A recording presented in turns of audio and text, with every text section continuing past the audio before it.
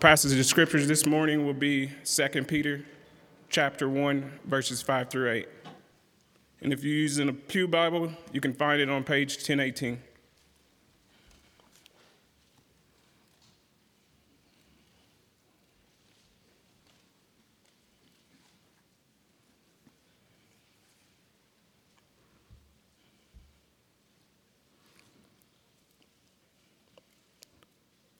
For this very reason, make every effort to supplement your faith with virtue, and virtue with knowledge, and knowledge with self-control, and self-control with steadfastness, and steadfastness with godliness, and godliness with brotherly affection, and brotherly affection with love.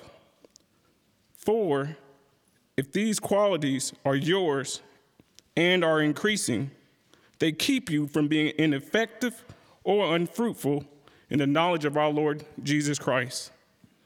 May God bless the proclamation of his word.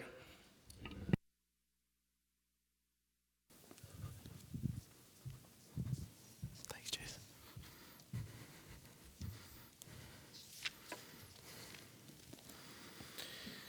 Let's go to the Lord in prayer.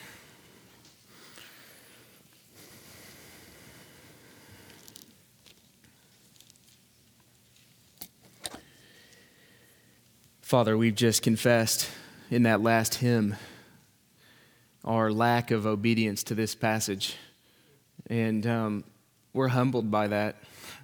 The reality is we have a lot of growth to do.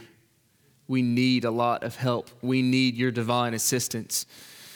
So, Lord, if you do one thing among us today, I pray that you would stir a hunger in our people to seek your face in 2013 like never before, that you would begin to stir the hearts of all of our members and even those who are visiting with us and even those who are lost. Stir, Lord, stir. Bring your spirit to bear upon us and move us by this text that we will examine and set before our hearts. We pray for your help. We need your help. And I certainly ask you for your grace to take what is so weak and do something of eternal significance with. For your glory we pray it. In Jesus' name, amen. Tomorrow and tomorrow and tomorrow creeps in this petty pace. From day to day to the last syllable of recorded time. And all of our yesterdays have lighted fools the way to dusty death. Out, brief candle. Life is but a walking shadow, a poor player that struts and frets his hour upon the stage and then is heard no more. It is a tale told by an idiot, full of sound and fury, signifying nothing. Well, those are the famous words of Shakespeare in his Macbeth, and he speaks to the presumed futility of life. The truth is, ultimately, life is meaningless outside of a relationship with God through Jesus Christ. A good example of this is Robert Barton, a very successful cartoonist who had every reason to live from a human standpoint. But he never found the meaning of life. In fact, Robert Barton took his life tragically. He ended it, and this is what he wrote on his death note. He said, "I'm fed up with inventing devices to fill up 24 hours of the day. Just bored. Nothing else to do. What is life for?" And that boredom drove him to utter despair, and he ended his life. The truth is, life is meaningless outside of a relationship with God through Jesus Christ. It's been said by one man that to give life meaning, one must have a purpose larger than oneself. If you're your purpose for existing, you need something bigger than that. And that's true. And that's why Peter goes out of his way to explain what a meaningful life looks like. And here in these verses that Jason just read for us, in verses 5 through 7, he paints this picture of what that meaningful life looks like. And then he says in verse 8, he says, if these qualities are yours, and if they are increasing, then they will keep you from being useless and unfruitful. Anybody here want to have a useless life or an unfruitful life? No, we all want to be useful and fruitful. And so Peter lays out a prescription for what that looks like. Now, we've just started this series through 2 Peter, and really the essence of 2 Peter comes down to this. In knowing Jesus Christ, you have everything that you need for life and godliness. Really, this letter of 2 Peter is all about the sufficiency of Jesus Christ, not only for faith, but also for life in general. And as we saw from verses 1 through 4, we have everything we need for life because of the great promises held out for us in the gospel. So 2 weeks ago, Pastor Mark gave us 5 reasons why we can be godly. Do you remember those? 5 reasons. Here they were: God's purchase of us, God's posture toward us, God's power made available for us, God's promises to us, and the last one was God's passion in us. In other words, in Jesus Christ, we have received forgiveness, the promise of heaven, and the very presence and power of the Holy Spirit in our lives. And because of that, Peter says, you have everything you need to live godly lives. So that was verses 1 through 4. And really, that's the central message of this book. Now, the reason why I take time to review that up front is simple. Because everything that Peter says in verses 5 through 8 are going to flow out of what he taught in 1 through 4. So it's essential that you hold these two things together, 1 through 4 and 5 through 8. These pieces go together, and they're connected by a very important phrase, which we'll look at in a moment. So if 2 weeks ago we considered the power of godliness, then today what we're doing is we're considering the pursuit of godliness. Or how can we live in such a way that we're becoming more and more like Jesus Christ? That's your goal, isn't it? That's your desire, to be every day conformed to the image of Jesus Christ. That's our big goal for 2013. If we accomplish something this year, we want to be more like Jesus Christ. What a tragic thing it would be if the end of 2013, if it ended and we said, you know what? I don't think I grew at all as a Christian. I don't think I made any real advances or any strides or any steps forward as a Christian. And what I want to say to you all this morning is that we need a pattern. We need a process. We need some help to know how can we grow as Christians. So here we are at the beginning of 2013, and this text is meant to drive us, it's meant to give us a pattern for growth in godliness. So just be praying as you're sitting there in your seat that God's Spirit would come and move upon you in this sermon to give you a hunger to grow in 2013. May this text help us. That's the purpose of passages of Scripture like this. And what Peter does is he lays out 7 marks of a growing Christian. Now, as we look at each of these, I want to emphasize 2 things this morning. First, the pursuit of godliness requires effort. Sounds like an obvious statement, but it's often missed by Christians.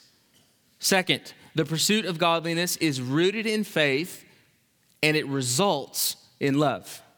All right? Now, first, the pursuit of godliness requires effort. Notice how verse 5 begins. Peter says, for this very reason. Do you see the bridge between verses 1 through 4 and 5 through 8? The connection there is this. Verses 3 and 4 remind us that a life of godliness is rooted in God's grace. Peter's exhortation to live a holy life is grounded in God's mercy. In light of what God has done for you, Peter says, in light of that, make every effort. Now, to be clear, we're talking about Christian growth here. We're not talking about salvation. Salvation is not something that you earn. It's something that we receive by grace alone. But with that said, Peter's not intimidated or afraid to say, he doesn't hesitate to urge Christians to make every effort to grow in godliness. Those who are trusting Christ are expected to work. Do you see that? He says, for this very reason, for this gospel reason, for this reason, make every effort.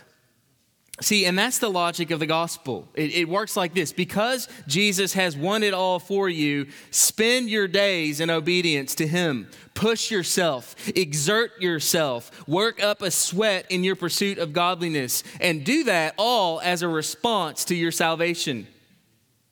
So because you're so thrilled by what God has done for you in Jesus, because the gospel is so thrilling to you and has changed you so radically from the inside out, the motivation for godliness is there. It's just there. I want to be like Jesus because Jesus has done everything for me. That's the logic of the gospel. In other words, as we celebrate rightly all that Christ has saved us from, let's also think about and strive after all he has saved us to. Another way to say it is, we've not been given divine power to sit on the couch spiritually. And some of us need to hear that this morning. This divine power has been given to you not so that you can say, oh, okay, great. I'm a Christian. I'm born again. I've been saved. So I guess I can just relax. No, that's not the goal of our salvation. The goal of our salvation is godliness. Those who are most passionate, listen, those who are most passionate about the gospel of God's free grace should also be those that are most passionate about the pursuit of godliness. The Christian life is not a passive let go and let God approach. Instead, it's a good soldier, hard-working farmer type of life. If we're not striving to be more like Christ, then we've forgotten the reason for which we've been called. Think about it. The whole reason that the Lord came was to redeem us from sin and to purify a people for himself who are zealous, who are eager for what? Good works. So if we forget that, then you know what we're like? We're like the person who goes out to the golf course and he just goes out there to exercise and for the companionship and for the equipment. He likes the clubs that he has and the scenery and riding around in the golf cart. But for some reason, he's forgotten that the whole point of going out there is to get the little white ball in the hole. Then he's just kind of going up and down the fairway. And I'm spending time on this point because I want it to be crystal clear that the grace of God not only empowers effort, okay, that's last week, that was 2 weeks ago. Grace of God not only empowers effort, but listen, it demands effort. Since God has acted on our behalf, therefore you act. That's the very heart of New Testament ethics. But you have to get this order right, because if you turn it around to where you're acting first and hoping God will do something for you because you're acting, you end up with a false gospel and a different religion. So let me give you an illustration here. A good illustration is marriage. There's a world of difference between a husband that doubts if his wife loves him and therefore labors to earn her love, and a marriage in which a husband is absolutely confident that she loves him and therefore takes joyful pains not to live in a manner unworthy of that love. That's a totally different motivation for honoring and doing things for his wife.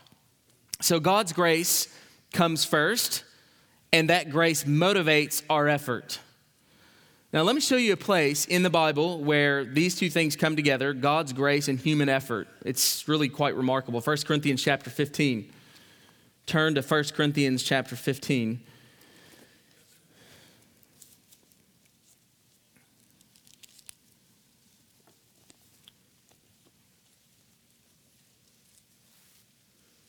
First Corinthians 15, Paul is talking about his apostleship. And in verse 9, he's talking about how he's the least of the apostles. He says this. He says, "For I am the least of the apostles, unworthy to be called an apostle." Why? He says, "Because I persecuted the church of God." Verse 10, now listen to the language, look closely. "But by the grace of God, I am what I am." That's a clear statement about grace. Not by my work, by the grace of God, I am what I am. And his grace toward me was not in vain. On the contrary, listen, I worked harder.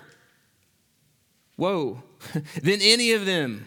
Though it was not I, but the grace of God that was in me. So we have this great emphasis on the grace of God. And at the same time, we have this great emphasis on Paul saying, I worked harder. How does that fit together? That seems like an odd juxtaposition, but it's not. Because if we're going to flourish as Christians, then we must hold these two things together. They're meant to be in tension. They're meant to live together in tension. So Paul is saying on the one hand, I'm working very hard. I'm busting my tail. I'm working so hard. I'm trying to live a life worthy of my calling. I'm laboring to plant and lead churches, and I'm seeking to be a man of God in every way. I'm working hard. I'm up early in the morning. I'm in bed late at night. But on the other hand, Paul says, let me be really clear that everything I just said about working hard and exerting all my effort, even that is the grace of God. Even that is God's grace in me. It's God's gift. Do you see that? That's the essence of Christian growth. So you need to understand two things this morning about pursuing personal holiness. Number one, you must work hard. Number two, God's grace must be at work in you. If you're going to grow this year, you must work hard, and God's grace must be at work in you, fueling that work.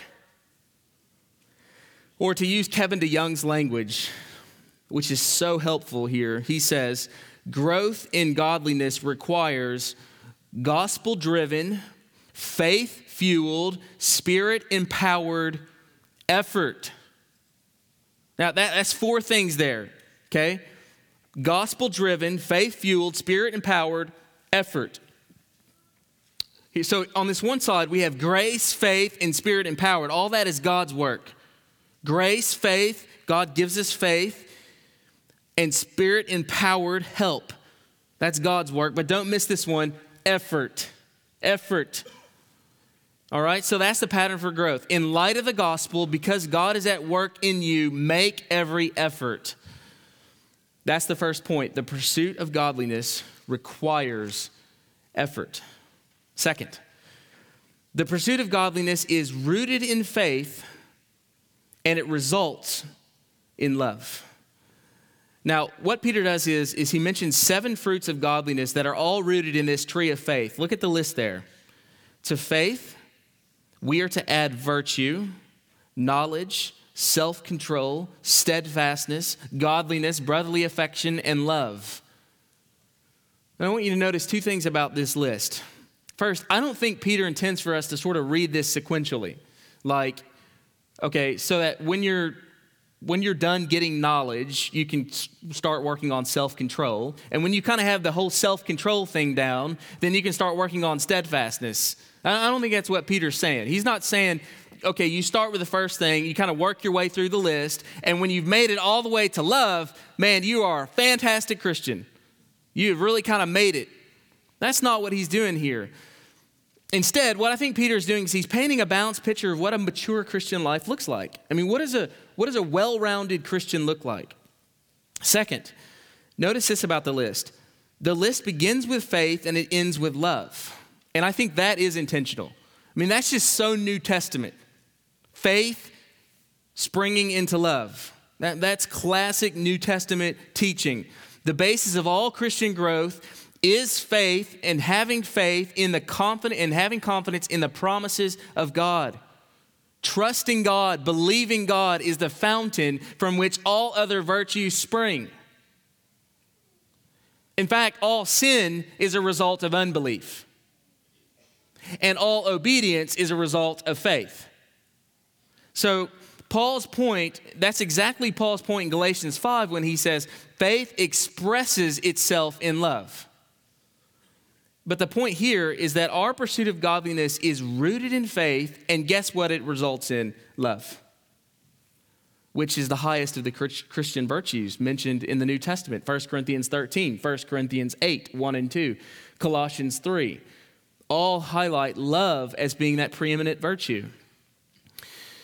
Now, if that's true, if all Christian virtue is rooted in faith, then I need to make this point clear. Because some people are trying to produce these virtues without having faith in Christ. Isn't that what happens? Everybody wants to be a good person. I mean, basically, people say, I'm striving to be a good person. In fact, some of you may be here today. I mean, the truth be told, you're trying to do the things in this passage in your own strength. You're trying to live the Christian life, but you're doing it from a natural basis. But friend, if that's you, let me make clear that the origin of Christian character and all true Christian experience is not natural, it's supernatural. The origin is supernatural. It's not natural. It begins with a work of the Holy Spirit, as Jonathan Edwards says in very Puritan language, a divine and supernatural light immediately imparted to the soul of man by the Spirit of God. It's like an arrow that God fires into your heart. And he pulls back the bow, God does, when he regenerates a man. And he looks at a man and he pulls it back and he lets it go. And it flies and right in a man's heart. And he's regenerated and his eyes open. And that's what God has done in this room. He has regenerated us in this room. Arrows into the heart. Regeneration. This is a supernatural work. You may be sitting there today and you don't have, that arrow has never into your heart. And you're trying to live out this virtue list. That's not possible. It begins with a work of the Holy Spirit. You have to become a new creation in Christ Jesus. Don't try to live the Christian life without having Christ in you. You have to have Jesus.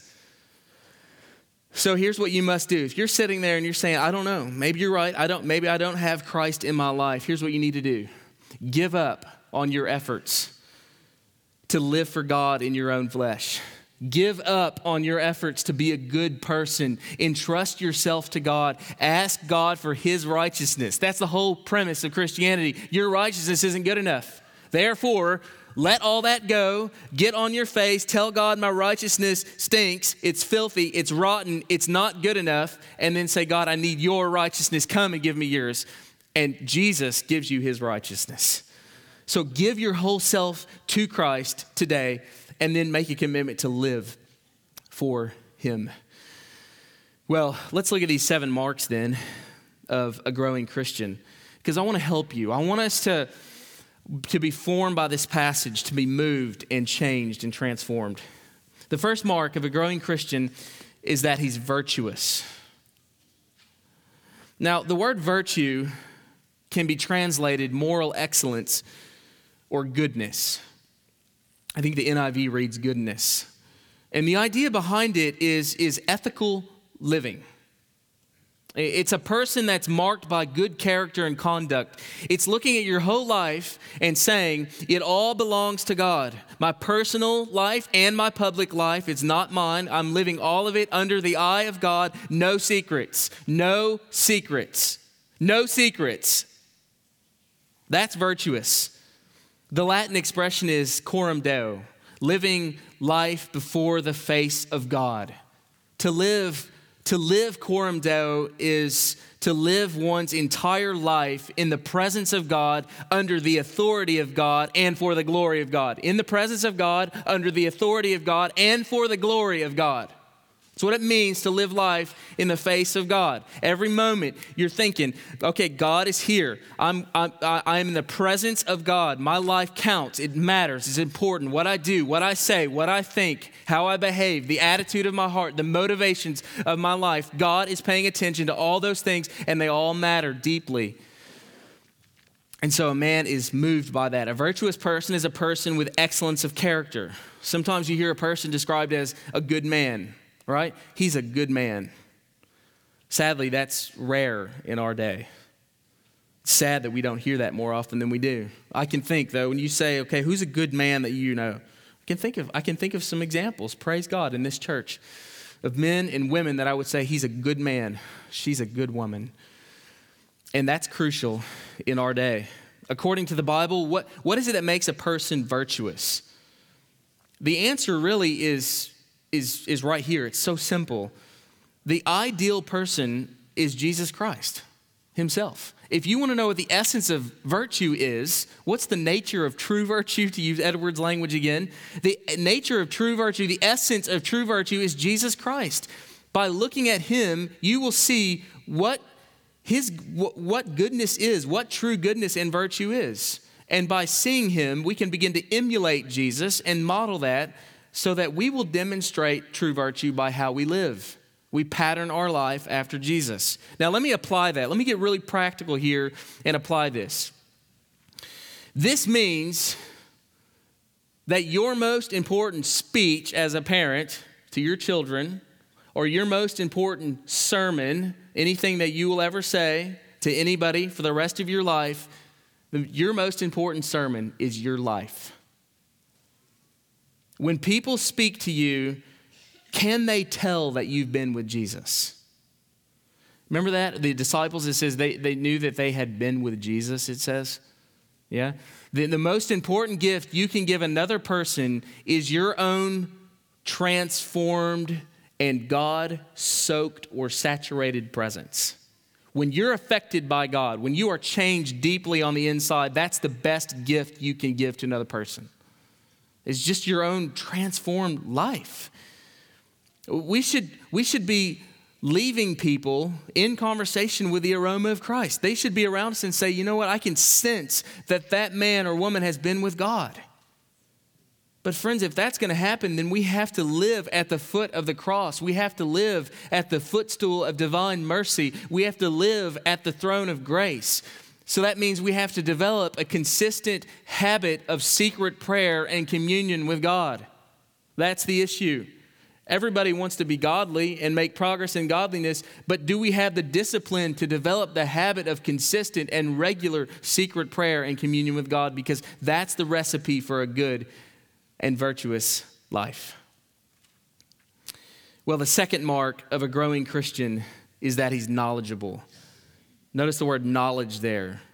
He's knowledgeable. Knowledge matters. Big time. It really, really matters. Think about it. Many Christians are very sincere, but they're also very confused. In the book Soul Searching, the religious and spiritual lives of teenagers, it's a fascinating survey. It's really amazing. It's the landscape of religious culture. And in there's a chapter in that book entitled God, Religion, Whatever. That epitomizes especially our youth culture today. And that's a great illustration for the religious landscape of our culture. People are either confused or they're just totally indifferent, whatever. God, religion, and whatever. Just indifference. But Peter calls us to add to our faith knowledge. The idea behind this word is a practical, experiential knowledge of God. It's not saving knowledge like verse 3. In verse 3, he uses the word epigenoso. And that word is there clearly moving toward the idea of saving knowledge. But here, there's a pulling back of the word, and it seems to be more of a practical understanding and a practical experience of who God is. In other words, his person, his character. So let me ask you some questions. Do you study God? Are you seeking to know God? Because your greatest calling and highest responsibility is to know God. Do you believe that? If we tracked your life with a video camera over the last month, what would your life reveal about your greatest desires? Would we see you speaking to God? Would we see you living in the book? Would we see you seeking to know God and spending time with Him? Because, friend, your great need is to know God and to walk with Him. Your great need is to come face to face with the God of glory and to be transformed in His presence from one degree of Christ-likeness to another. Your number one responsibility, your greatest calling and highest responsibility is to get on your face before God morning after morning and be transformed in His presence. To know God, is that your passion? Let me apply this again and be practical. For those who are in ministry, especially those who are mentoring in this church or in discipleship relationships, or even moms and dads who are trying to shepherd your children, hear me. If you don't feed yourself, you can't feed others. Many teachers read the Bible, they prepare lessons for Sunday school classes and for discipleship times and one-on-one disciple mentoring. But listen, many people read the Bible to prepare their lessons, but you must read the Bible to prepare your soul. Because your first calling is to know God, not serve God. Parents, your first calling is to know God, not serve God. Pastors, mentors, your first calling is to know your God, to personally know Him. And then from that life, you can serve Him. So are you increasing in your knowledge of God? If not, let me give you several practical suggestions to help you with this. Number one, read the Bible deeply. That last word's really important. Read the Bible deeply. Beyond prayer, seek to know God by spending large amounts of time in His Word. Search the Scriptures to know God. What is He like? Do you know God's heart? What does He care about? What is God passionate about? What matters to Him? Do you know those answers? Study the Bible. Read deeply. Meditate. This takes time. Number two, read books about God. Study the doctrine of God. So read Arthur Pink's The Attributes of God. Read J.I. Packer's Knowing God. Read, if you're earnest, read this big, thick book, John Frame's The Doctrine of God. And for those who are younger, you teenagers or children, read something like this, like Godology by Christian George. The point is, do whatever you can to know God. And moms here, you're saying, look at all my kids, my life is so hectic and busy, I can't sit down. I don't have all that time to sit and plow through doctrines of God. I understand. If that's you, grab your iPad, your iPod or your iPhone, get a good podcast, put your earbuds in, listen to the audio Bible. Soak yourself in the Word all day. Listen to the Word of God. Listen to a good podcast. Do whatever you can. If you can't sit down, then walk around and take care of your responsibilities, but listen to good things. There's other ways to accomplish the same purpose. Number three, these are practical suggestions for knowing God. Number three, make the knowledge of God the number one priority of your life. Like actually make it your number one priority. Don't talk about it. Make it your number one priority. Make sure that in your heart, in your conscience, this is the number one calling of your life. Psalm 27:4, I know I quote it all the time, but I have to keep coming back to it because it's so foundational. One thing have I asked of the Lord, and that will I seek after, that I may dwell in the house of the Lord all the days of my life, to gaze upon the beauty of the Lord and to inquire in His temple. Ask questions, to meditate, to think about Him. Be a person of one thing. Don't just say that. Be that person. May God help you to do that. Number four, discipline and arrange your entire schedule around that decision. That'll be the first test as to whether or not the knowledge of God is your number one priority. Are you willing to move everything around to make that happen? We should love God not because we ought to, but because we want to. Do whatever it takes to live this priority out in your daily schedule. Make sure that reading God's Word or listening to God's Word and praying are scheduled into your calendar and that you don't miss those appointments. Have you scheduled the Lord into your calendar? I mean, literally, I'm asking the question, is God on your Google Calendar? Is he in your planner? Is he in your day timer? Have you really set that appointment? Is it serious to you? Discipline and arrange your entire schedule around that decision. So you say, okay, Pastor Jonathan, I want to know God. Give me practical advice. Here it is. Read the Bible deeply, not just cursorily, not just surface. Read books about God. Make the knowledge of God the number one priority in your life, and discipline and arrange your entire schedule around that decision. Now, I can't go further than that because you'll have to work that out. What does that mean for you? But these are some practical suggestions to get you started. The third mark of a growing Christian is that he is self-controlled. Of course, the opposite of self-control is what? It's an out-of-control life. And we all know what that looks like. An out-of-control life is the child that has to be restrained. It's the man or woman that if they don't figure out how to control their emotions, their anger, their appetites, and their passions, they're going to end up, being restrained by society. And there's a name for that, and it's called prison. Think about this. Even secular, ungodly society has found a way to control people that can't control themselves. That's really the essence of prison. You can't control yourself, so we're going to have to control you for you. And here's what's so scary about this. If you're lost, if you don't know God, if you don't have the grace of God at work in your life, how are you going to resist the desires of your flesh? Friends, I tell you that unless we flee to Christ, we will not. Something will take us down. It may be a sexual addiction. It may be an alcohol or drug addiction. It may be an appetite or spending issue, but whatever it is, it will tear you down and it will ruin your life. How many people know people who have had their lives ruined by a spending problem, an eating problem, a drinking problem, a drug problem? It will ruin and wreck your life. We all know this so well. What will happen to you? How far will the sexual addiction go? Think about this. How far? Adultery? Homosexuality? Rape? Pedophilia? Prison? How far will your out-of-control appetite take you? High blood pressure medication, hospitalization, diabetes, heart attack, death at an early age?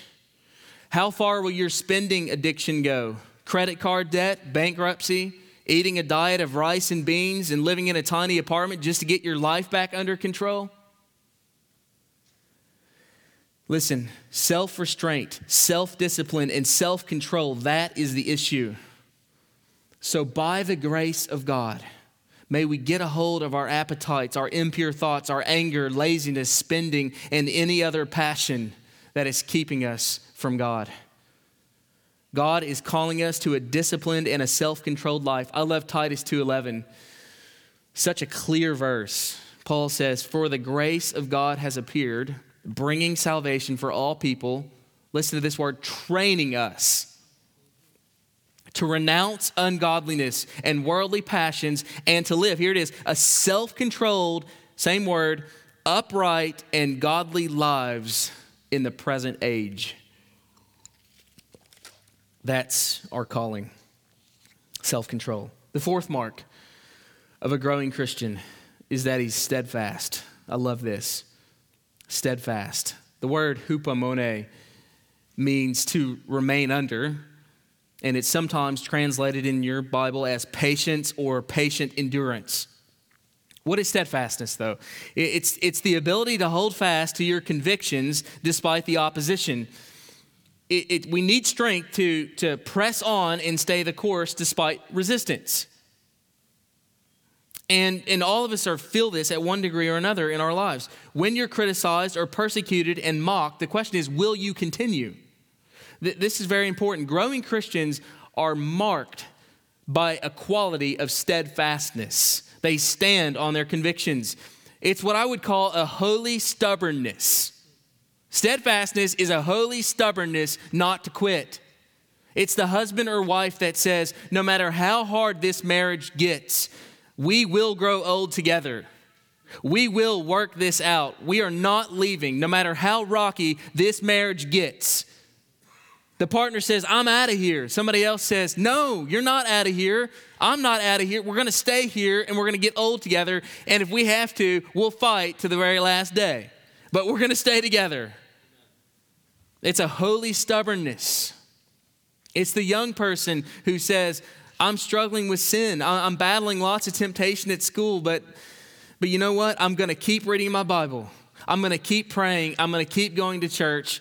I'm in college, and even though everyone else in my dorm is sleeping on Sunday morning, and trust me, they are, I'm going to go.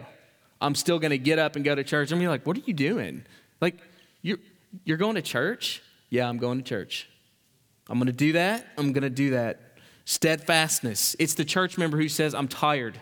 I'm drained. I'm confused. I feel overworked and unmotivated. Nevertheless,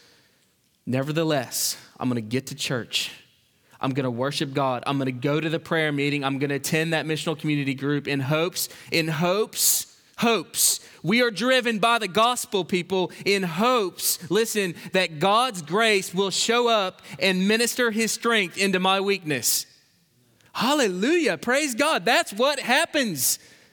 Almost dead, lifeless, tired, weak, broken down Christians limp into the missional community group, and they sit there and think this is going to be a waste of my time, and shoo, the Spirit comes and awakens us through a prayer, through a book that we read, something. Shoo, shoo, shoo.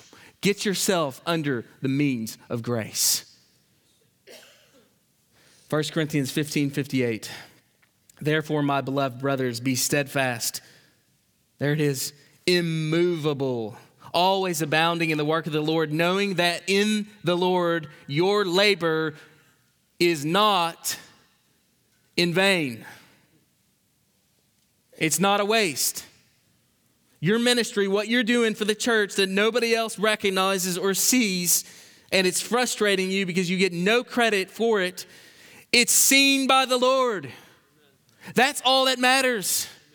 I'm going to get out of bed. I'm going to go and do it again. I'm so underappreciated here. Nobody cares. Nobody gives a rip about me. You know what? God gives a rip about you. He loves you. He's passionate about it. So you get out and you go. May God help you. Listen, we live in a culture of quitters. Do we not? If people don't think they're going to win, if they think they're going to fail, they quit. But of course, the only way to really fail is to quit. But listen, Christians don't quit. We press on. We remain steadfast. We need what Eugene Peterson calls long obedience in the same direction. Love that. All the way to the end of our life. Let's finish the race, and let's finish it stronger than we started. I love the story of Eric Liddell, who, when he ran the 400 meter, of course, he set records back in his day.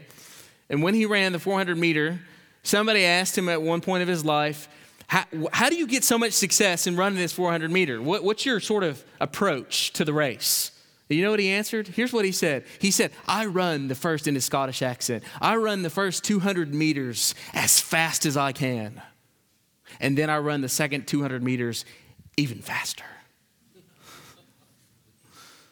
But that's a good characteristic of how we should live. We should end better than when we started. You're getting older in the Christian life. Let's pick up the speed. This isn't a time to kind of pull it back down into second, third, or second gear. This is time to ramp it on up into fifth gear, smash down on the accelerator, and just break yourself for Jesus until you're dead. Go hard. Go hard after Jesus. We have a lot of fantastic older saints in our church. Just gave Miss Faith a hug this morning. I'm so glad that we have you all here. Go hard after Jesus. You're in your 90s. Great. Go hard after Jesus. And when you die, you can say that you burned your candle out to the very end. And what a testimony that is for younger Christians. We need to see that. We need to see older Christians in here. We need to see you all going hard after Jesus. And so talk to us, and we'll help you think through what does that look like in your life. And we'll pray together and explore ideas about how to do that. The point is, we need closers and finishers. Christians are closers. Let me use a baseball analogy for you guys. All right? We need closers. We need Mariano Rivera's and Jonathan Papelbon's. Close the game. Close it out. Get the job done. Finish the battle. Whatever it takes through blood, sweat, and tears. My friends, that is steadfastness. The fifth mark of a growing Christian is that he's godly. Godliness is devotion in action. Jerry Bridges says this: no higher compliment can be paid a Christian than to call him a godly person. Isn't that true? If somebody says to you, the thing I love about you is I can sense your godliness. I know you love God. Isn't that a great thing to hear? You can be conscientious, you can be zealous, you can be a hardworking, dynamic spokesman for Christ. You can be a talented Christian leader, but listen, none of those things matter if at the same time you're not godly. I don't care if you're an amazing speaker, but with a dynamic personality, if you're not godly, if you're not on your face before God and being transformed in His presence, your impact on people's life will be very marginal, very small. We have many examples, though, of godliness in the Bible. For example, we're told in Genesis 5 that Enoch walked with God. I love that language. He enjoyed a close relationship with God. He pleased God. He was devoted to God. And that's the meaning of godliness. The word godliness, it's what it does is it describes an attitude of devotion toward God that results in a lifestyle that's pleasing to Him. And I don't mean just a warm, emotional feeling about God. And neither is godliness just constant Bible study and prayer. It's not that either. Godliness is an attitude toward God that shows at least three things, I think. 1, respect for God. 2, love for God. And 3, desire for God. Love, respect, and desire. But the principle is this: we will never grow in Christian character and conduct without taking time to first develop God-centered devotion. And that's why I don't think this list is in order, because this is really foundational. Godliness is born out of devotion to God. So how do you grow in godliness? Again, let me be really practical here and give you several examples. Listen carefully. Number 1, discipline yourself to pay the price. Now just hear me on this. Discipline yourself to pay the price. 1 Timothy 4:7, Paul says, discipline yourself for the purpose of godliness. What does that mean to discipline yourself? Remember when Paul says he beats his body that he would not be disqualified? He beats it into subjection. Listen, that language Paul uses is so helpful. 1 Corinthians 9:24, discipline your body. Discipline your body means go. Learn how to exercise control over your body. Get up out of bed. Don't just lay there. Discipline your body. Work out, exercise, do whatever you need to do to keep it under control. Run to win. Discipline yourself by the power and help of God. Self-denial is the issue. Going hard after God requires great sacrifice. That guy that's ripped up and totally in shape, he gets there not because he's sitting around and going through the drive-thru at McDonald's eating lots of fries. He's ripped up like that because that guy's eating like a vegan diet and drinking a few protein shakes and working out like crazy. And if you want to get like that, spiritually speaking, it requires incredible amounts of sacrifice. What we want to do is we want to go through the fast food line, the spiritual fast food line. Just got to zip through, get my Christian Happy Meal, give my little prayer time with Jesus, and bam, woo, I'm a great Christian. It doesn't work like that. It requires great sacrifice. Think about this, though. Self-denial is the issue. Going hard after God requires sacrifice, but think about the reward. The reward isn't a ripped up, toned body. The reward is God Himself. If we can't get motivated to do that, then we need to reconsider who God is. God Himself is the reward. Unbelievable. May He be creating that hunger in you right now for Him. The sixth mark of a growing Christian is brotherly affection. We're flying through the end of these. Brotherly affection, the word is Philadelphia. Brotherly affection has to do with our love for one another, the church, the people of God, and it's a powerful testimony to a lost world. Tertullian said this, early Christian, he said, "See how we love one another, one in mind and soul. We do not hesitate to share our earthly good with one another. All things are in common among us except our wives." Glad he threw in that last phrase. I love that. We share our griefs, our sorrows, our joys, our goods. We share it all except our spouses. What's mine is yours. What's yours is mine. That's who we are. But let's be honest. Let's be real transparent here for a second. Sometimes it's easy to love non-Christians more than Christians. Isn't that true? I think the reason for that is because our expectations are lower for non-Christians and we don't get hurt by them as much. But my expectation is higher for a Christian, and when he does something offensive to me, I get really hurt about it.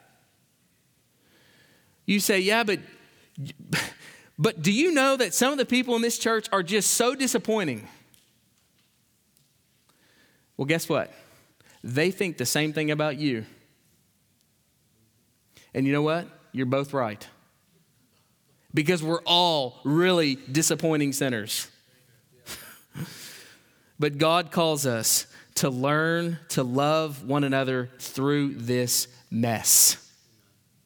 John 13:34, and by how we learn how to navigate this mess, the world will know that we are disciples of Jesus.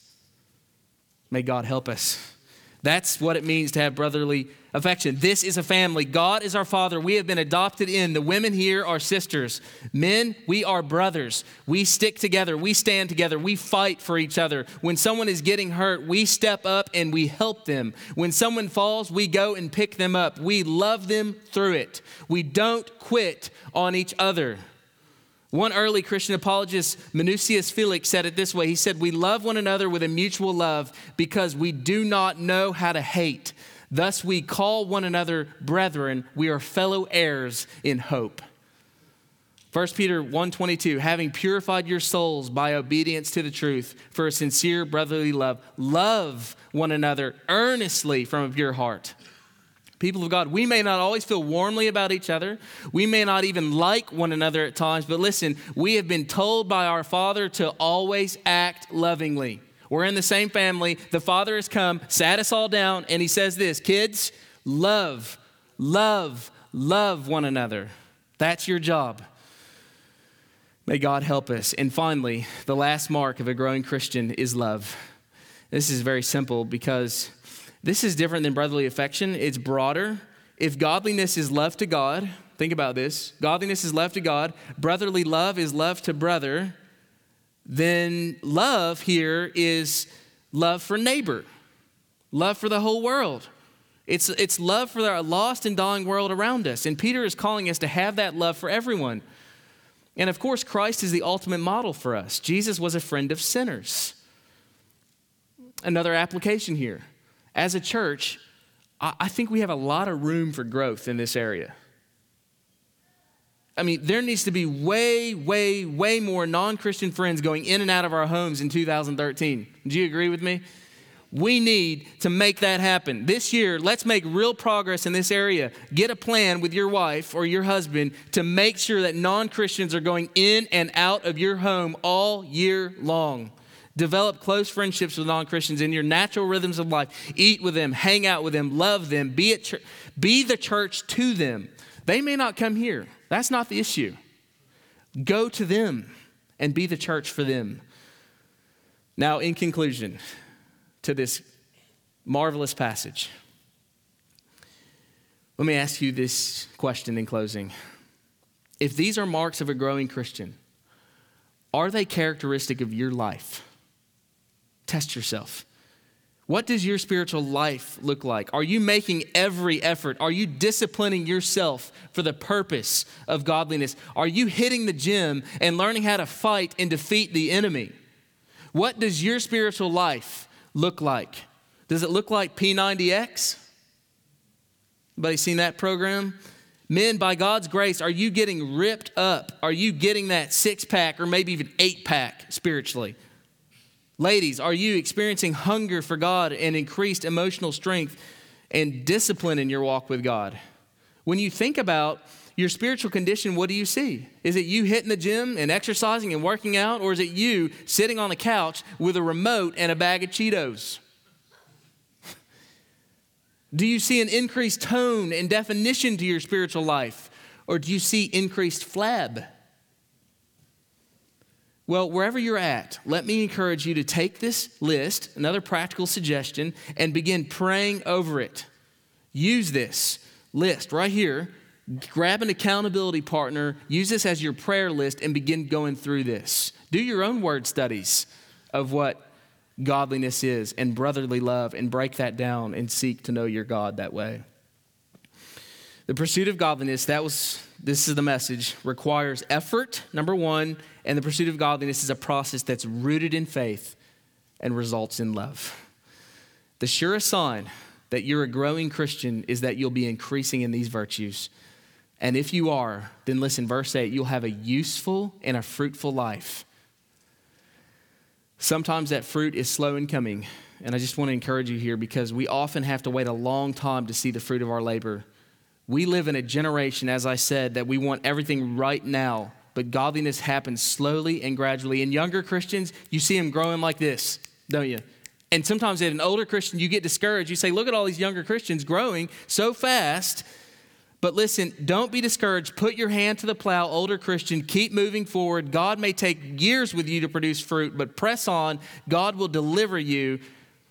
May God help us and deliver us from ever being content with anything less than the beauty of Jesus being formed in us. God does not ask for perfection, but he does ask for progress. There is power available for the work. But friends, we must work. And I end with this quote.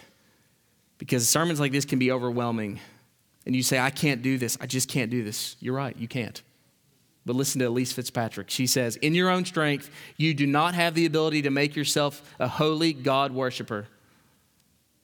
So if you begin to feel dismayed, recall that God is committed to changing you. And he can change you, and he can change anyone. I think that's a good word for us. I'm expecting change in 2013. How about you? Let's pray. Father, thank you for your word. Take your Spirit and drive this word deep into us. And may we be different and changed forever. In Jesus' name we pray. Amen.